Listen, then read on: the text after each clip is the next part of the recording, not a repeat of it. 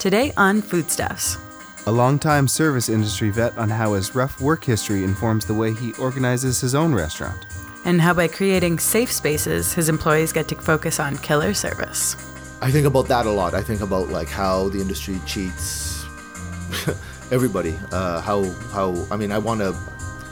only speak for myself, and like the fact that I want people that work for me to know that that I care about them and that I want them to succeed. I'm Giuseppe Antonio Anile. I'm the owner of Midfield Wine Bar and Tavern, and you're listening to Foodstuffs. Lovely, thank you.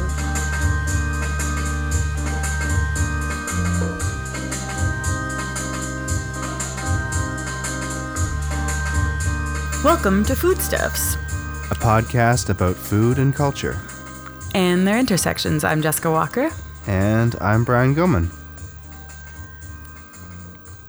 So last week we talked to a restaurant owner, and this week we're talking to a wine bar owner.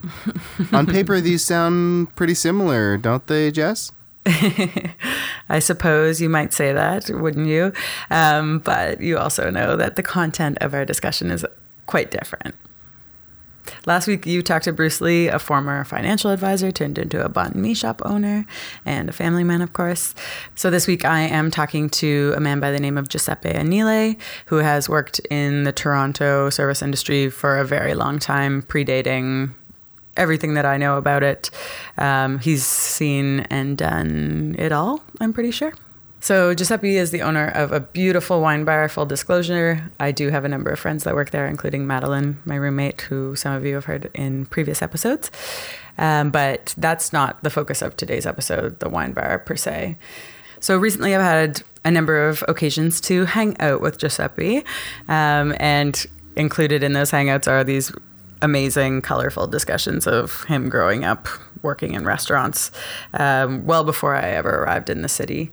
In previous episodes, we have talked about the current state of affairs in the service industry in Toronto, but I have been craving a discussion with someone who knows a more distant past.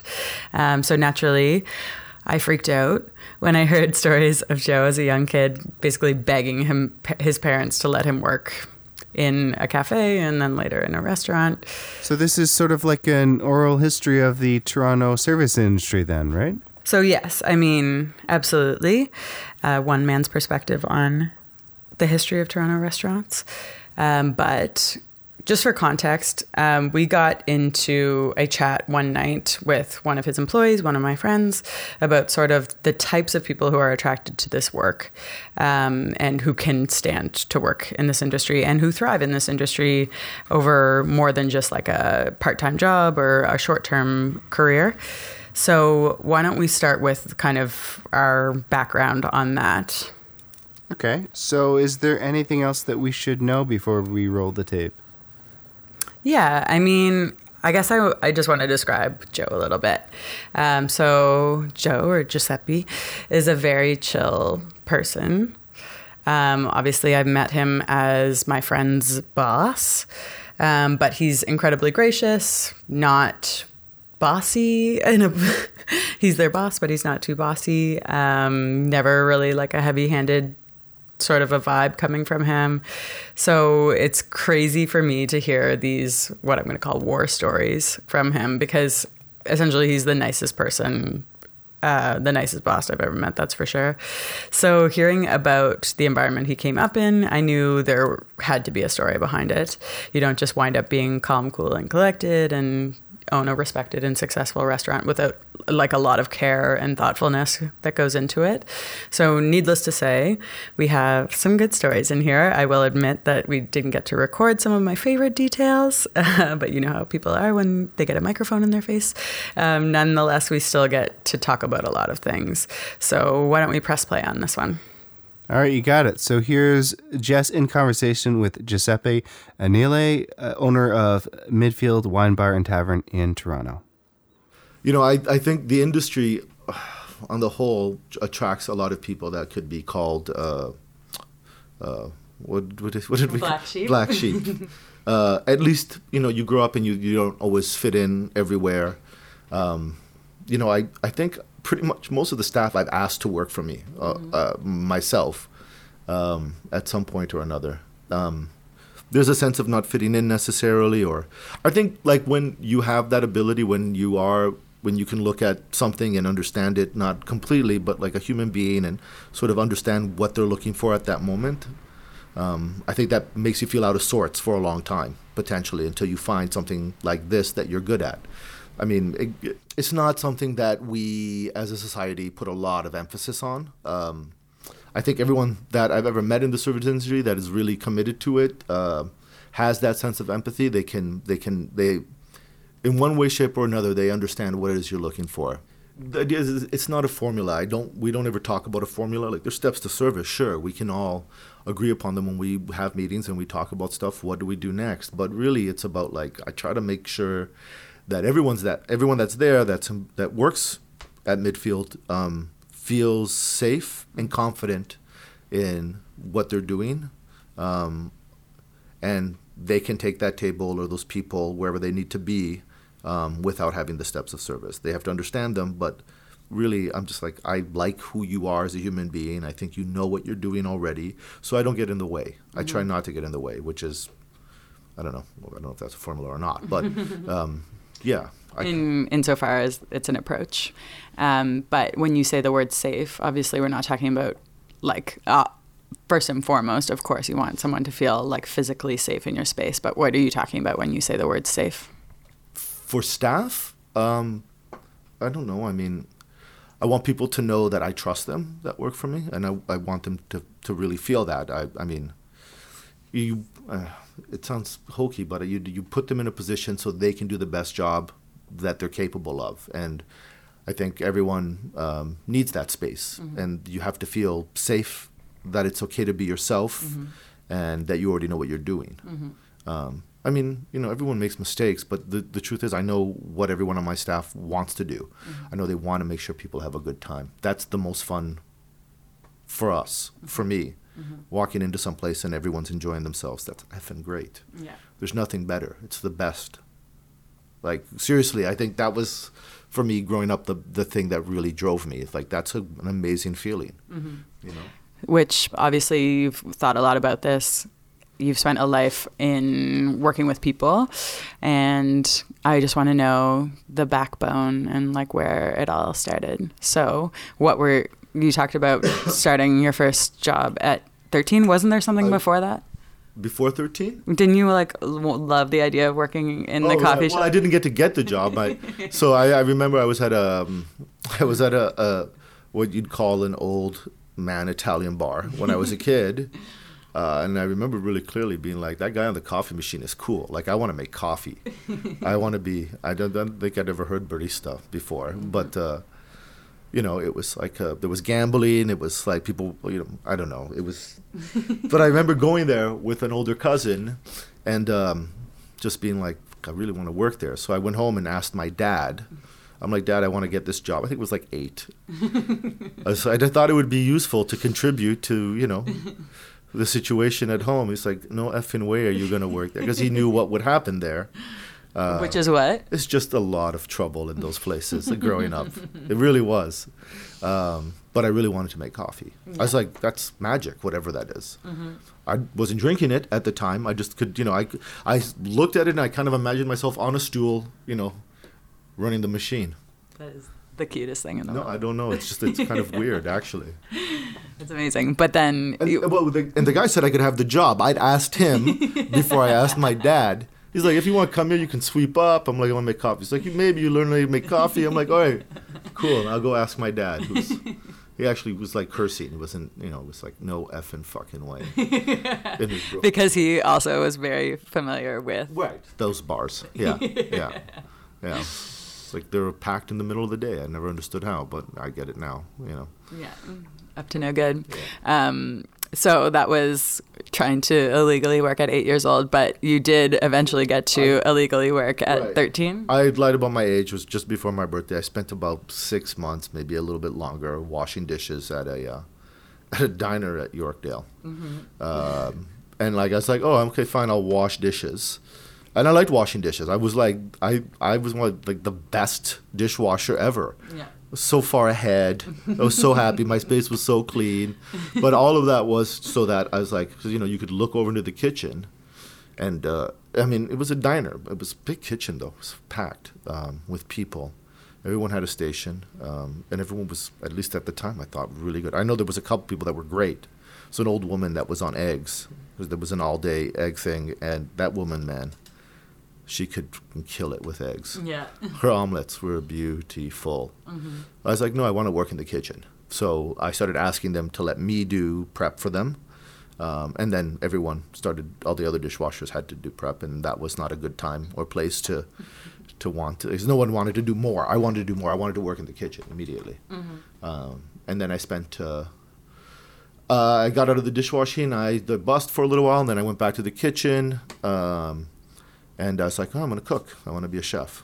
But there was no, there were chefs, but there was no celebrity chef. It was much different. Like, when are we talking about? Mid 80s. Yeah. Early to mid. There was no chef. Toronto too was just a really strange place at the time. There was nothing. There was like some fine dining places, and then like diners, greasy spoons. Not a lot in the middle for like young people. Mm-hmm. It was a pretty quiet and strange city. Mm-hmm. Everything was closed on Sundays except for the movies. Couldn't shop, couldn't drink. The LCBO was a very different animal. I remember going before I was legal.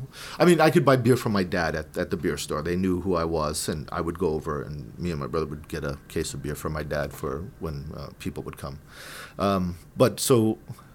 I think I had this beard by the time I was like 15, more or less. Not quite, but I looked older, so you could buy booze. No one ever asked anything. There was no ID, and that whole campaign hadn't even started. It was like, you have to be this age, but no one ever asked. Mm-hmm. I bought Mateus wine at the Dundas LCBO. Which is what Mateus wine? Mateus is a Portuguese table wine. Apparently, I haven't been to but apparently it's beautiful. But they produce like this rosé and this white and this red that are incredibly horrible. They're all really sweet, and it was like it's a rite of passage to drink it. I think now it's like I don't know what Coors Light or what anybody drinks. Like Rev and right. I don't know, but back then it was like you could buy Mateus, and it was a big bottle, and you could drink it and get drunk, or like act like you were drunk. I don't know what happened, but yeah. But it was a very different place back then in Toronto. It's changed a lot, and when I talk to people that are about the same age, and if they grew up in the industry, or because I wanted to be in the industry from that point. I knew I wanted to do something around it. Mm-hmm. I cooked for a long time. Moving from station to station, trying to learn a little bit more, although it was just, there was commitment, but it was a very different time, and people kind of flaked in and out of stuff. It was a little bit more dangerous in the kitchen, I think. In what sense? Just the personalities. There were people that were committed to doing it, but, when you talk about black sheep, in the kitchen you'd get like urban pirates. You'd get people that were like, I don't know, there was a lot of drugs, obviously. It was just different. It seemed more violent somehow. It seemed, it's always hot back there, but it seemed like anything could happen at any time, a lot of the places. Just like tempers for sure. Like, I try to be aware of it now more than ever. Just because having to go through it, dressing down people never made sense to me. I don't think anybody learns anything. I get it. Everyone wants to be a good soldier. It just didn't make sense. Mm-hmm. I worked really hard at being good at what I did back then when I was growing up. Still do, but it was a different environment. Mm-hmm. I'd like to think it's changed a lot. Mm-hmm. You never felt safe, really. Just as far as your job, or actually physically in this case? You could hope that someone had your back, that your chef had your back, or the people above you had your back, but that wasn't 100%. Mm-hmm. It just seemed a little bit different. I don't know how to explain it. It seemed a little bit more volatile. This is bringing up like Anthony Bourdain stories. if you've read Right, I Kitchen. mean, if yeah, we're I talking read- Kitchen Confidential, I mean, I I know read it's it. like nerdy to bring it up or No. cheesy, whatever. I loved reading it. When I first read it, I was like, yeah, no, you feel like you could relate a little bit. Things were very different. I mean, it wasn't New York. It wasn't like running around doing slam and junk. But, I mean, I did my fair share of things. And, being in a kitchen definitely helped you explore them really early. Yeah. And that's all we'll say about that. Yeah. On the record. Yeah. And when I asked you questions of, do you think it was being exposed because you worked in a kitchen, you kind of refuted that. Well, no, I was going to do the things I did no matter what. It just, I mean, was it easier? Probably a little bit. Yeah. But everyone I worked with was much older. I was like, you were often walking into a kitchen, you were the youngest person. In the industry period, like, I feel like when I started, every position I ever took, I was the youngest person there, constantly. It wasn't something that young people flock to either. There's a little bit more respect in the way people feel about it now, and I'm glad to have it. I'd have a friend, somebody I worked for a long time, like very important to me, but he used to talk about how in Canada, in the U.S., there's not a lot of respect in being able to serve people. And it made me think a lot about what service is and why I would want to do it and what it means on both sides of the coin. But how in, for instance, Europe, it was fine to do that for your life. You would be taken care of. You were still paying into, a pension. It was respected in the kitchen and the front. Which was like, thinking about that back then, I was like, oh, that's strange. Why isn't that here? It's changed a lot because there's much more with the idea of celebrity chefs and TV and people being intrigued by what happens in a restaurant because they're drama-filled cauldrons that'll blow up. But yeah. Kitchen Nightmares. Kitchen Nightmares, yeah. Yeah, I hate all those shows. I mean, they're impossible to look away from, but you just hate them, You know the real deal, so it's a little too dramatic or something. Right. It's like blown up dramatic when a kitchen can be dramatic enough as it is. Right. You need somebody to be that rude and like, I don't know. I mean, it's just, it's ridiculous. And the image it gives. I mean, maybe places are like that. I never want to be there. I don't want to be around that place or in that place or contribute to that place. Exactly. Yeah. So we covered time in the back of house. Yeah. But obviously at some point you made the switch to the front of house. Yeah, I think my first, if I'm not mistaken, I mean, because it's been a long time, but I'm pretty sure you could serve alcohol at 18. I couldn't drink it. And I think, I bussed, and I felt like that was front of house. I liked it. We treated so badly at these places, but I loved them. It was 18. I was serving. The green room had just opened. It was like a bunch of students. It was licensed, so we served a lot of booze and a lot of tea. Yeah. Yeah. Wait, we did skip over a good story, which is.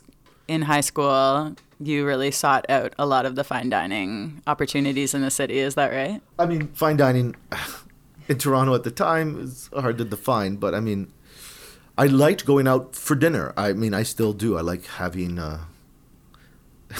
I would go on dates, and I would pick places. I mean, I went to like regular places, I guess, but I liked going to places where I probably shouldn't have been. But I liked going to them. I liked sitting down, being served. I liked watching what was happening, why it worked. Like, really good service is fantastic to watch. A place that's organized well is an amazing thing to see. It's fantastic. I love it. Best entertainment? It's really cool, yeah. Watching waiters like in the front or bartenders, it's fantastic. I still like it. I still like watching it. And I would want to go and have dinner with a date, and I wanted to go someplace that was special all the time. Restaurants were important to me, strangely, really early. Yeah. I like the space, the public space. I think they're magic when they work well. Yeah. Like third spaces, do you know that concept? No. Basically, there's home, there's work, and then there's third spaces where, you engage with people in a not work format and in a not like home cozy format. You're like in the public. Yeah, no, I can see that. Yeah.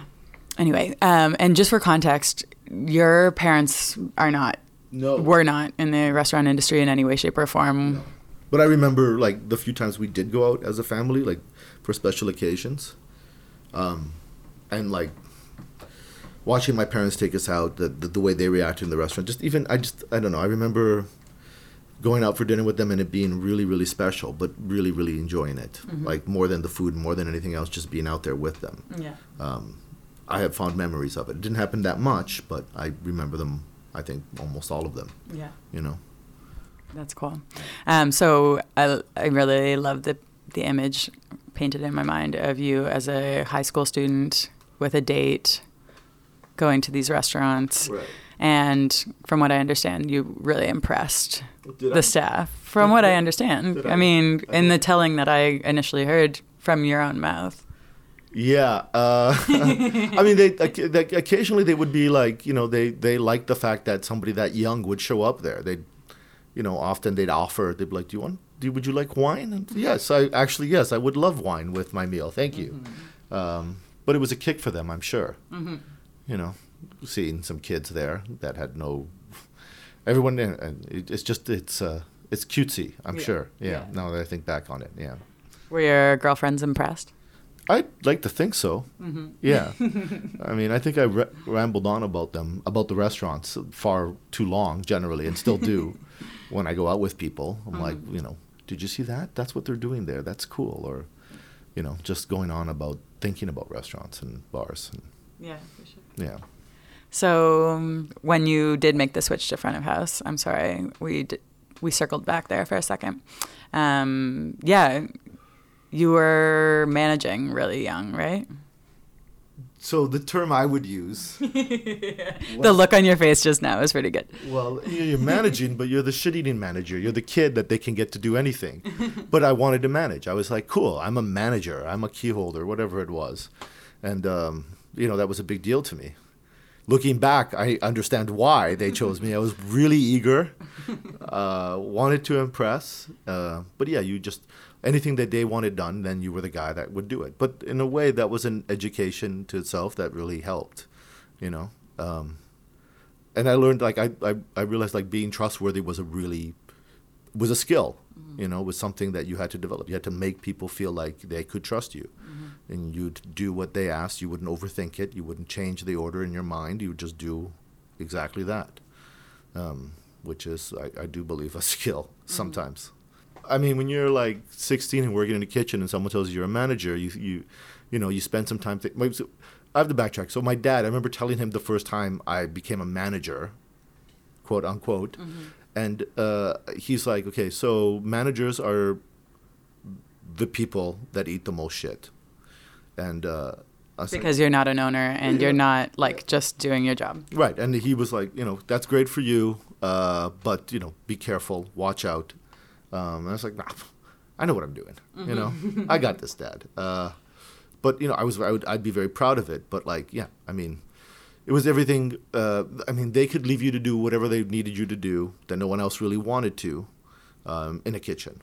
Which, if you've worked in the kitchen, there's a lot of jobs that no one really cares to do. Cleaning the grease trap. All of it, man. All of it. And then, you wanted to make the closes great. You wanted the kitchen to be sparkling. Like, you'd come in and, clean the fridge on your own. And, those were all things that you wanted to do because you were the manager before anyone asked you, right? And then when they did, you're like, yes, no, of course. Yeah.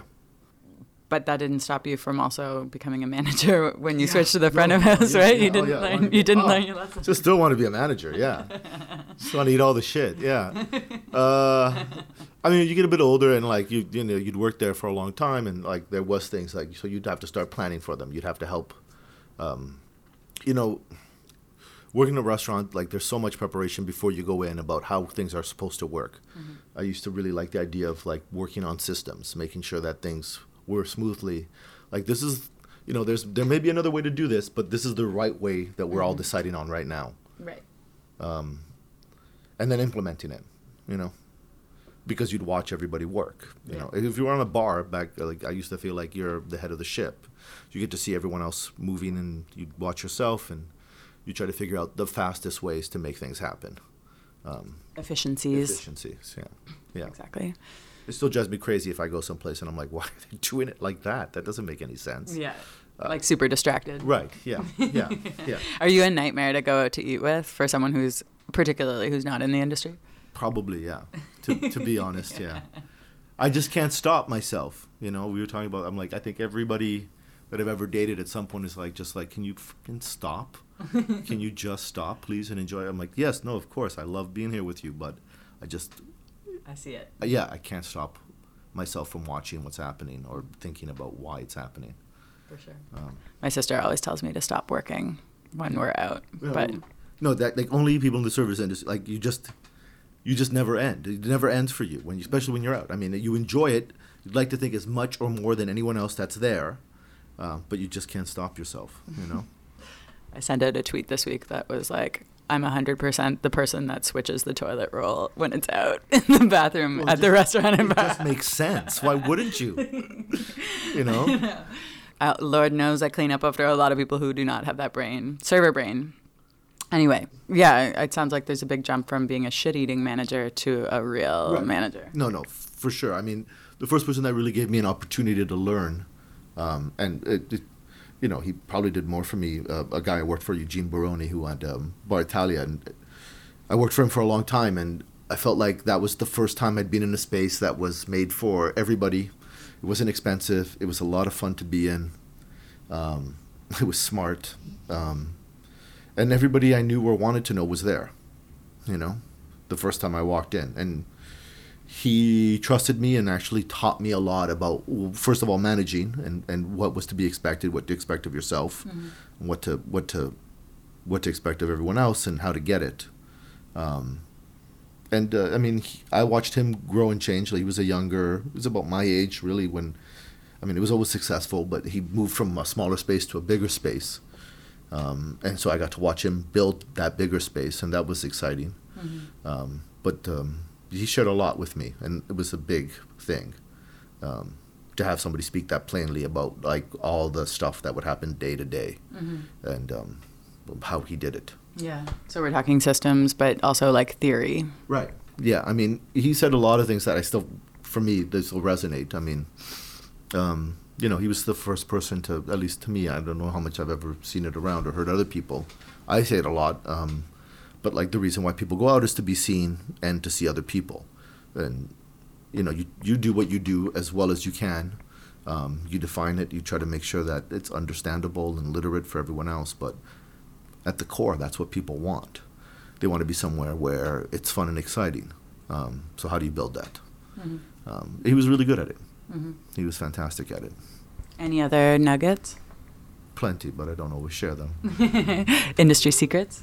Sort of. I mean, but like it's just the way he dealt with people. I mean, I'd never seen anybody shake that many hands in my life. Like watching him on the bar. I was still, you know, it was my like really early 20s. I started working for him, and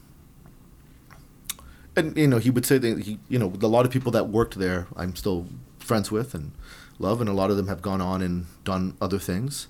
A lot of graduates from that space. It was a good space when it was there, man. It was fantastic when he opened it. It was, I think, important to the city. I saw a lot of restaurateurs coming in and out of there and going on to do other things, and a lot of people I worked with ended up opening their own businesses or, you know, deciding to be, you know, get into wine specifically or to food specifically or service. It was a good team, and that in itself, they hired really well. They hired people for their personalities as much as their ability to build a team. You know, everyone, you know, I would start judging other staffs by how well they worked compared to the staff I was with, because it was like, you wouldn't have to say anything. Everyone understood each other. In the midst of it, you'd get crushed constantly, and we all knew what everyone else needed.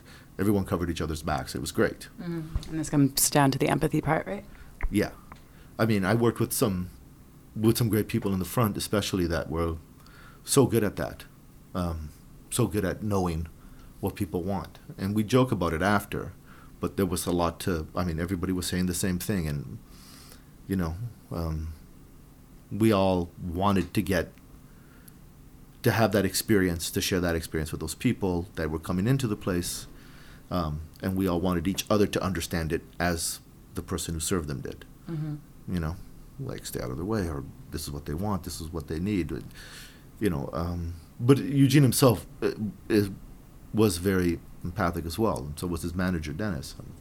You know, there was an understanding there that was really, really great. Mm-hmm. And it's hard to share sometimes. I struggle with it. We talk as a staff about like what we do, and you know, at times it's easier to share to amongst ourselves. And I think we all understand it. But putting words to it is a bit more difficult. Mm-hmm. And like you said, the point is getting to that place where words aren't necessary. Because I think that I've worked in places, I think I've come from a place that, you know, had a golden era of that sort of vibe and like feeding off each other. At Hopkins. It felt like a good team. The first time I'd gone in there, I was like, this is nice, this is special. Mm-hmm. Because it just allows you to elevate, right? Like if we're not talking about these little nuts and bolts of how to service this table this night or this room this night, then you're instead talking about the details and how to make it extra special. And, you know, I don't need to worry that you're going to like refill the waters for those people. I can instead be like, last time she was here, she had this Gruner. She really loved it. We don't have that bottle tonight. I think this, or whatever it is, right? Right. No, I think we all share, like, you'd like to think that when people come in, you're like, that's so-and-so, this is what they do, this is what they like, this is why they come here, like, mm-hmm. and we share it amongst ourselves, and it makes it that much easier and that much faster, so that we can all serve them instead of just one person, and they can have that experience that they're looking for each time. Mm-hmm. And this goes to the, like, behind-the-scenes stuff, because I think I was actually at your 5th birthday party outside speaking with someone who recognized someone outside and kind of tried to make the connection. And essentially he was like, oh yes, no, we know you, like we know you like this and this. And the person was really kind of taken aback because it does sound really creepy, right? Like you're just sort of like, I know that you hate this kind of wine. I know that you like do not like mushrooms. I know, you know, whatever it is, because the point is that they shouldn't realize the effort that goes into it, but it's actually saving our bacon, right? Like it makes everything smoother, and that is at the heart of it what they're sensing without, again, having to put it in words necessarily. Right. Sometimes the people themselves don't even know. With wine, they're not necessarily. Sometimes people have a hard time discussing what it is they like or don't like about it, and that's fine. Like, I mean, we try to just like, well, what do you like? Mm-hmm. And then we fill that space. But they might not know that they like those things or how to necessarily vocalize it. Mm-hmm. You know, we know that they don't like this thing and that thing about wine, so we endeavor to like make sure the things that they do get fit the thing that we do know they like. Mm-hmm. And you know, but it is creepy for sure. It is actually very creepy. But you know, if I ever went anywhere and they did that, I'd be thrilled. I'd be like, it's amazing, fantastic. Yeah. You know, it makes you feel really great. Yeah. That's what I want. Yeah, you know? Exactly. So given your drive and your like attraction to this industry from such a young age, your devotion to it, can we just talk about where we are now and like the effort that you take to, because honestly, the conversation that we're having here today is because we're talking about those times when you get really frustrated with people and people are being really annoying and like customers are hard to deal with. You know that it's not the customer, and it's like ultimately burnout in some way, or like you are not sleeping enough, you're not, whatever it is, like you have to set yourself up for this job. So obviously it was just very clear to me that you think that way about the industry. And so what are all the bits and pieces that have come together to allow you to succeed here? Because, you know, you've come through doing whatever you did at young ages, right. And you've got your head on straight at this point in time, because this industry can eat people up, right? Yeah, it definitely can. I mean, I want a healthy industry. I mean, I think about that a lot. I think about like how the industry cheats everybody. How I mean, I can only speak for myself, and like the fact that I want people that work for me to know that that I care about them and that I want them to succeed. So it's important for me to let them know that as much as possible. I'd like to think it works because I feel a lot of love from the staff as well. And yeah, I mean, I don't know. You want to put people in a position to succeed. You want them to be the best that they can be. I know that sounds cheesy, but you want to give them some place where they can be as good as they can be. You want them to succeed as much as they can. Mm-hmm. I don't know. I'm not sure exactly how to respond. Like, to talk about the industry and whether it's healthy or not. Mm-hmm. Is that what? I mean, I'm definitely curious about that. I don't think it always is. No, I mean, we all drink too much, and then we tell ourselves that it's okay because this is what we do. And I'm like, that's not what we do. That what we do is like make people feel good. You know, that's the most important part of it. I don't know. I think the industry. I don't think there's a lot of space for everybody in the industry. Unfortunately, I think it's changing a little bit. I mean, we talk about this, and I'm not gonna get on a soapbox about it because I can't soapbox for long periods of time. But women specifically in the industry, yeah, I feel like the spaces are changing, but that it's been a really unsafe thing, and it's been something that hasn't actually helped people grow, and it's burned them out. Mm-hmm. And I don't know. I try to treat people in a way that I know that everyone that works for me can do what they're supposed to do, mm-hmm. and I just want to give them the space to be able to do that. Mm-hmm. I trust them all, mm-hmm. and that's an important thing for, I mean, it was for me when someone really trusted me and gave me more responsibility, that it really helped me develop into a better person, mm-hmm. as much as a better worker or server. Mm-hmm. And, you know, I hope that's what we do. I hope that's what I do for everyone at Midfield. Does that come in the form of like low tolerance for any extreme? I mean, it sounds like you are very thoughtful about who you hire to begin with. It's not like an open casting call. So maybe this is a moot point anyway, and it's sort of like built into the model. But yeah, is that what you mean by creating a space where people can do what they want to do? Like no extraneous drama, like no. We don't want any drama. I don't want any drama. I want as little of it as possible. I want people to be there because they want to be, because they feel good at what they do, and because it's an environment that helps to take care of them.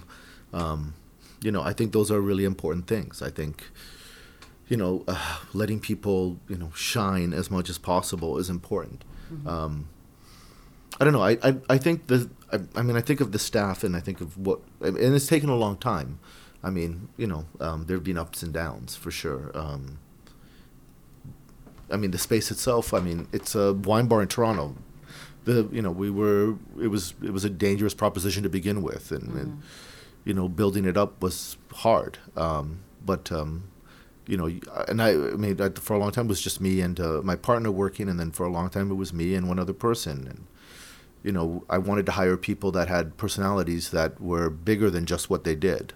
Mm-hmm. They were more interesting, and I wanted them to, like, you know, we'd hire them and be like, this is, you know, I want you to be who you are because you're an interesting person. But then I also, you know, tell pretty much everyone that we do hire that a lot of stuff just won't be tolerated that's tolerated in other places. And there's no leeway with that. Mm-hmm. If you're going to make a messed up joke, you're gone. Like, right. I don't have the time for it, and I don't think anybody should. Mm-hmm. I'm not here to make you a better person if that's the case, so we don't have to have a talk about it. You're just gone. I'll tell you why, but that's it. Yeah. No, exactly, because I think that is discussed a little bit these days, but it's very common. It's incredibly common it's just the base level thing where if you're so busy and you're burning out and whatever, like the dumbest jokes become funny to people, and they're not even dumb. They're like incredibly offensive and beyond outdated and all of that. And so it's understandable that you can get really, really basic and lame when you're tired like that. But it continues. It's no excuse for. I mean, as an industry, we're talking about it in the kitchen, and that's cool. I mean, it happens in the front. There's a lot of it up front. There's a lot of positions that are taken advantage of. There's been an instance or two where we've hired somebody. I've had that talk with them before they start. Like, this won't be tolerated, and something happens. So it's a week or two, and they're like, "But I thought that was okay." I'm like, "No, none of it's okay. You can't make a joke about that carrot. Mm-hmm. It's not funny, man." Yeah. And like, everyone's just laughing because they're nervous. But it's just like it shouldn't be tolerated. Mm-hmm. It doesn't have to be celebrated that you're doing it. No. That's just common sense. Yeah. That's the other thing that I find strange, but that's fine. Mm-hmm. I can't help but notice that most of the people that work for you are female. Not only that, is that just a byproduct of creating those safe spaces, or is that an effort that you take? To say that it is an effort, I mean, I don't know if I'd say that. I think the people that I've looked at, people that have served me, that I wanted to work there, people that wanted to work at the bar, were mostly women. Mm-hmm. I trust them. To be honest, I mean, I don't know how to put this in a nicer way. I trust them a lot more in terms of like what it is they're trying to do when they're there. Then it's just easy. Mm-hmm. I'm comfortable with it. It's not by design, mm-hmm. but I think all the women I have at the bar are really strong, mm-hmm. Really interesting, really smart, often much smarter than me.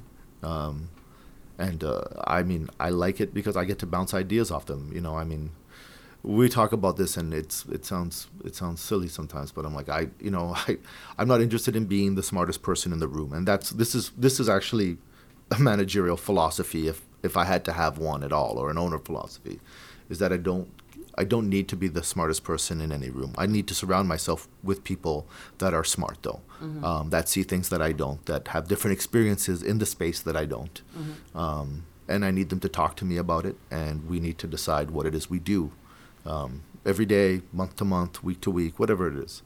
And we build what we do out of that. Mm-hmm. I do like to take consensus with my staff. I like to talk to them about how they feel about any one thing that we're doing. Because again, at the end of the day, I have to make the decision. It's my place, and it's me on the line in some way. Everyone, I mean, I take a lot of responsibility employing people. I feel it's a big deal, and I try to make sure that they're taken care of.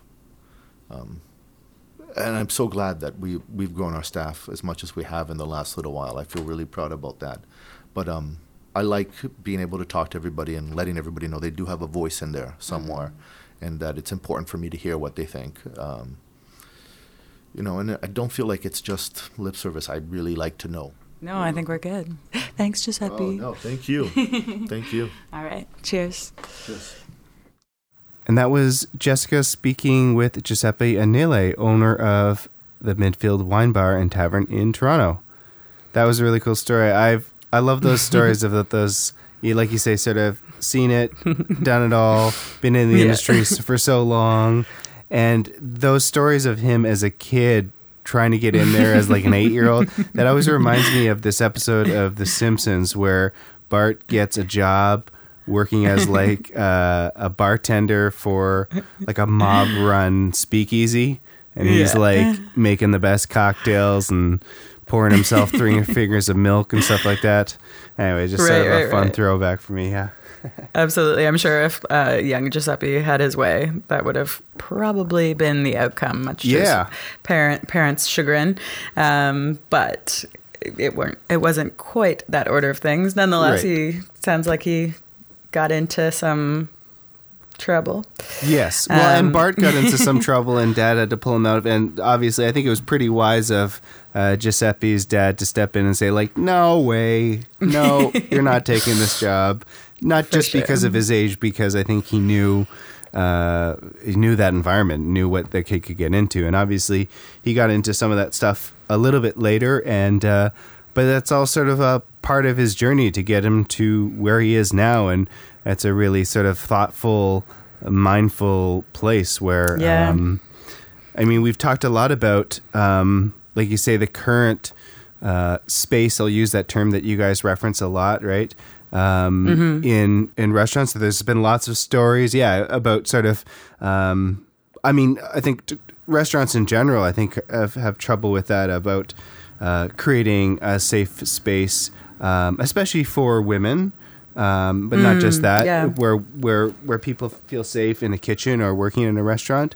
So I think it's interesting to hear somebody who has gotten to a place where they figured out how to have the helm of that. Yeah, exactly. Yeah.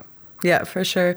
I think it was kind of difficult to put into words at the beginning there. Like I was really kind of working with him to like, what are we talking about? Like I have a feeling I know what you're talking about. And knowing you and knowing the space that you have created, I have a guess at it, but like just trying to actually articulate it. And then when we were getting into that discussion of like, yeah, I mean, that's the whole thing here, right? Like these are all ugly things that you're really obviously working hard in this instance to not have happen in your zone, but it's only by naming them that you kind of articulate it fully, that you will not accept, you know, this super base humor, right. These things that of the past that, you know, are not like only in restaurant industries. And that's kind of every time this discussion comes up in any space, you're just like, this doesn't only happen here, but how do we work to moderate it?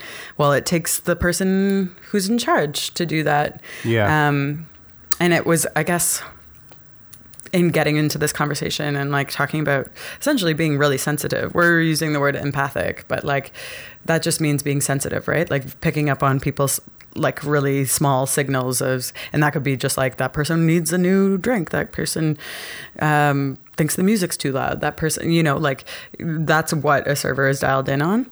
Right. And this is a new term for me. Sorry to jump in there, but empathic. So can you, talk about that? Yeah, so there's sympathetic and there's empathetic. I would say that sympathetic is, I feel so bad for you. Like, you know, you see that someone's going through something and you feel bad for them. Empathetic is taking it a step further where it's like, I see that you're going through a hard time and I'm literally imagining myself in your shoes and trying to understand what, if it were me, what I would need to feel better or to kind of get through this piece. And so it seems really overblown to talk about like servers who are just bringing you food and drinks as empathetic, but like anyone who either comes up in this industry and like thrives on it. After we turned off the recorder, we were just talking about in a situation that Giuseppe's in where he's been like 20 plus years in this industry. He has regulars that have followed him around to all the different places that he's worked. He's seen them get married. He's seen them have kids. He's seen those kids grow up and now they're in university. Like he's seen so much of people's lives and we are included in all of that. He's heard all about their relationships. Like I think in the past we've talked about this where, you know, like I know that you're pregnant before your best friend does. Right, yeah. Because I can't serve you, you know, raw things or whatever it is. It takes a very special person to want to do that. And like being empathetic allows you to foster those relationships, to create those long-term situations with people that do want to come back to you because they know that you know them. It's really quite special. And sorry, just circling back there. Yeah, we were talking about safe spaces. I think that in this day and age, it's becoming more clear. I mean, this is a lens through which I see the world, and I think it's probably come up in various ways, directly and indirectly in the past. But I really notice it's only through going through something really hard that you know how to identify that in other people, how to help prevent that from ever happening again for yourself and for others. So to see this person that is so calm, cool, and collected and like really kind and funny and like a nice person to be around, and realize that it's because he's worked in a ton of places where, you know, I mean, is it overblown language? Like to say that he was abused as like one of however many like underlings in these old school kitchens or on the floor there.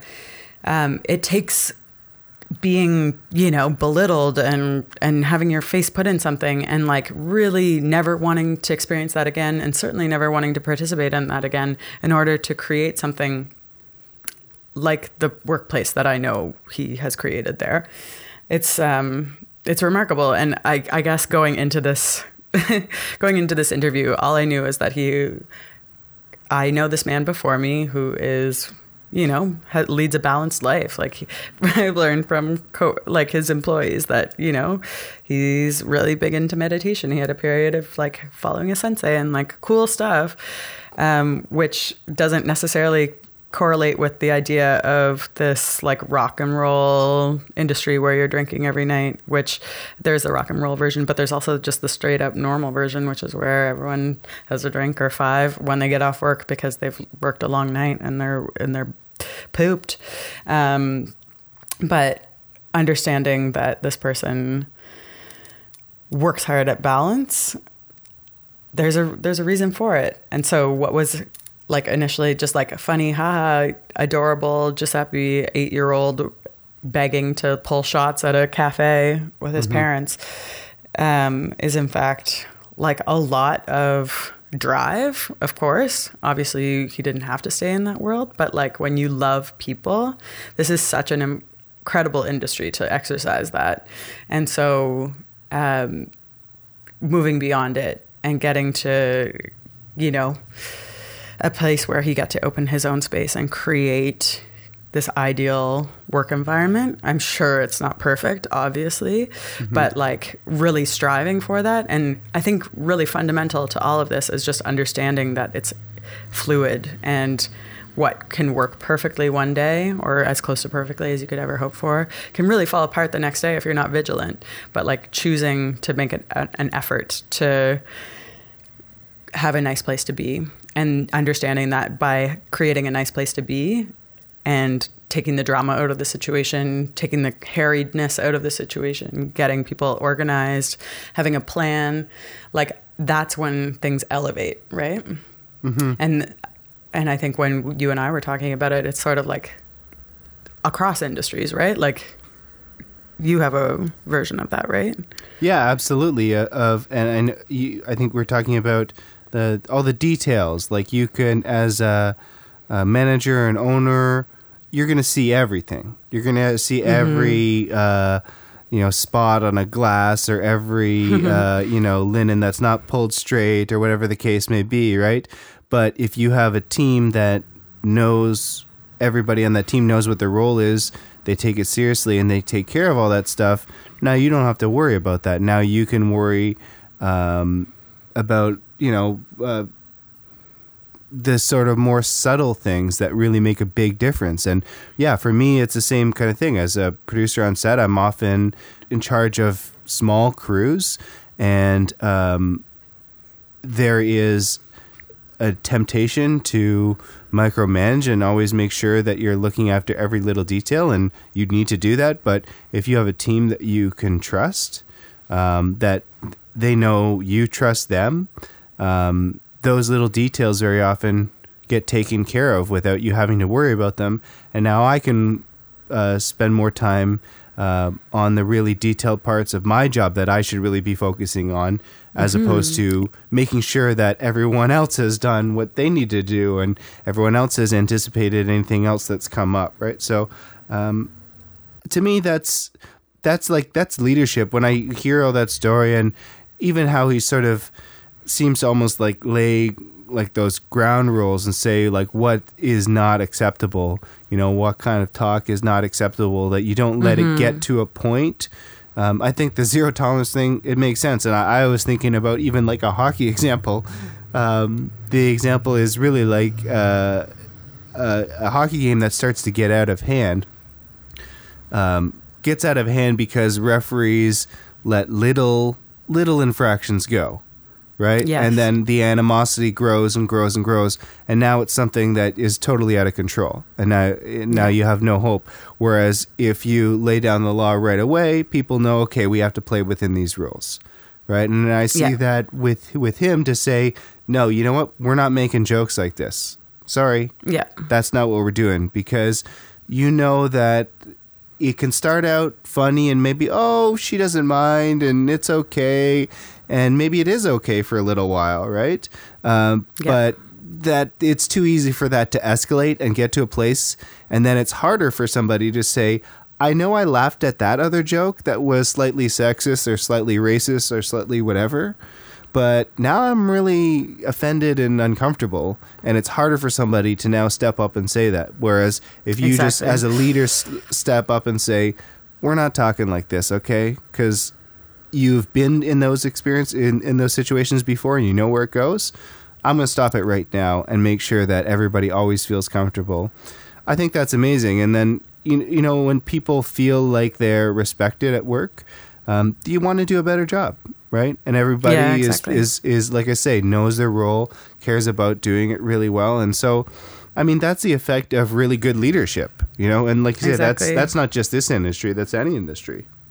That's what I was just thinking. It's just like by taking care of all the basics, like, and by trusting the people that you're working with, and yeah, like all valuing very similar things, not the exact same things, of course, but by valuing the same sort of things, when all of that basic stuff is taken care of, that's when creativity, or like in your case, when you're working on set, or, I mean, I guess you could call it creativity for us as well, but like really thoughtful, careful service, like comes through. I was cracking up at like the creepy comments he was talking about, like where, yeah, we all are at the beginning of the day, if we know who's coming in, like if you're in a restaurant that takes reservations and you know that name, all the systems that now exist, like OpenTable and that sort of stuff, have these room for notes. And restaurants will use those little spaces to write details so that if I'm not working today, the next person can take a look at that, even if I'm not there and I served them the last time, and know that they like, this kind of wine, as we were saying. But I love the story of that guy outside of the midfield that night, just like betraying this little piece about about all the communication that actually happens around that stuff. And that's indicative, right? Like all of the pieces that we never want you to worry about. The whole point, we talked about this way back when I was just saying, like, how to eat oysters, you know, like there's all these nonverbal cues that go around that we are dialed into. We do not want to bother you during your dinner, and let us not bother you, or let us take away the conversation about what wine you want, because we had that conversation a month ago.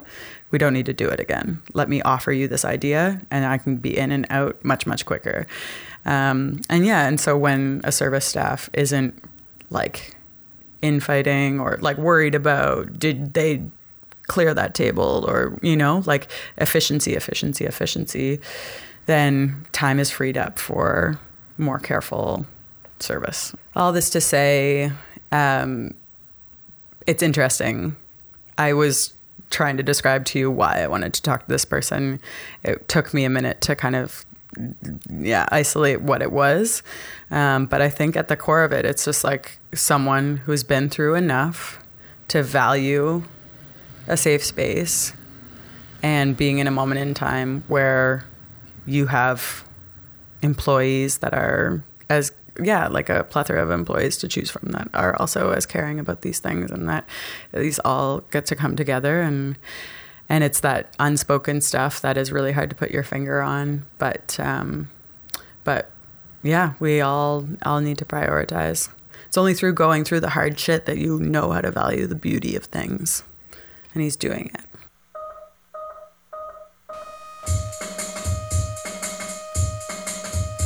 Okay, that's it for another episode of Foodstuffs. Thanks so much this week to Giuseppe Anile. Thank you for hosting me in your home. We tried to use their like wine room in the basement. Turns out a water heater is a pain in the ass. But he had a backup plan really close by, so that was perfect. Thank you so much, Giuseppe. Thank you to Ken Stour and Eric Betlem and everyone at CIUT. Once again, we're coming to you from our home studios, but we always want to thank the fine ladies and gentlemen at CIUT for supporting us. Thanks, Ken and Eric, and thank you so much to you for listening.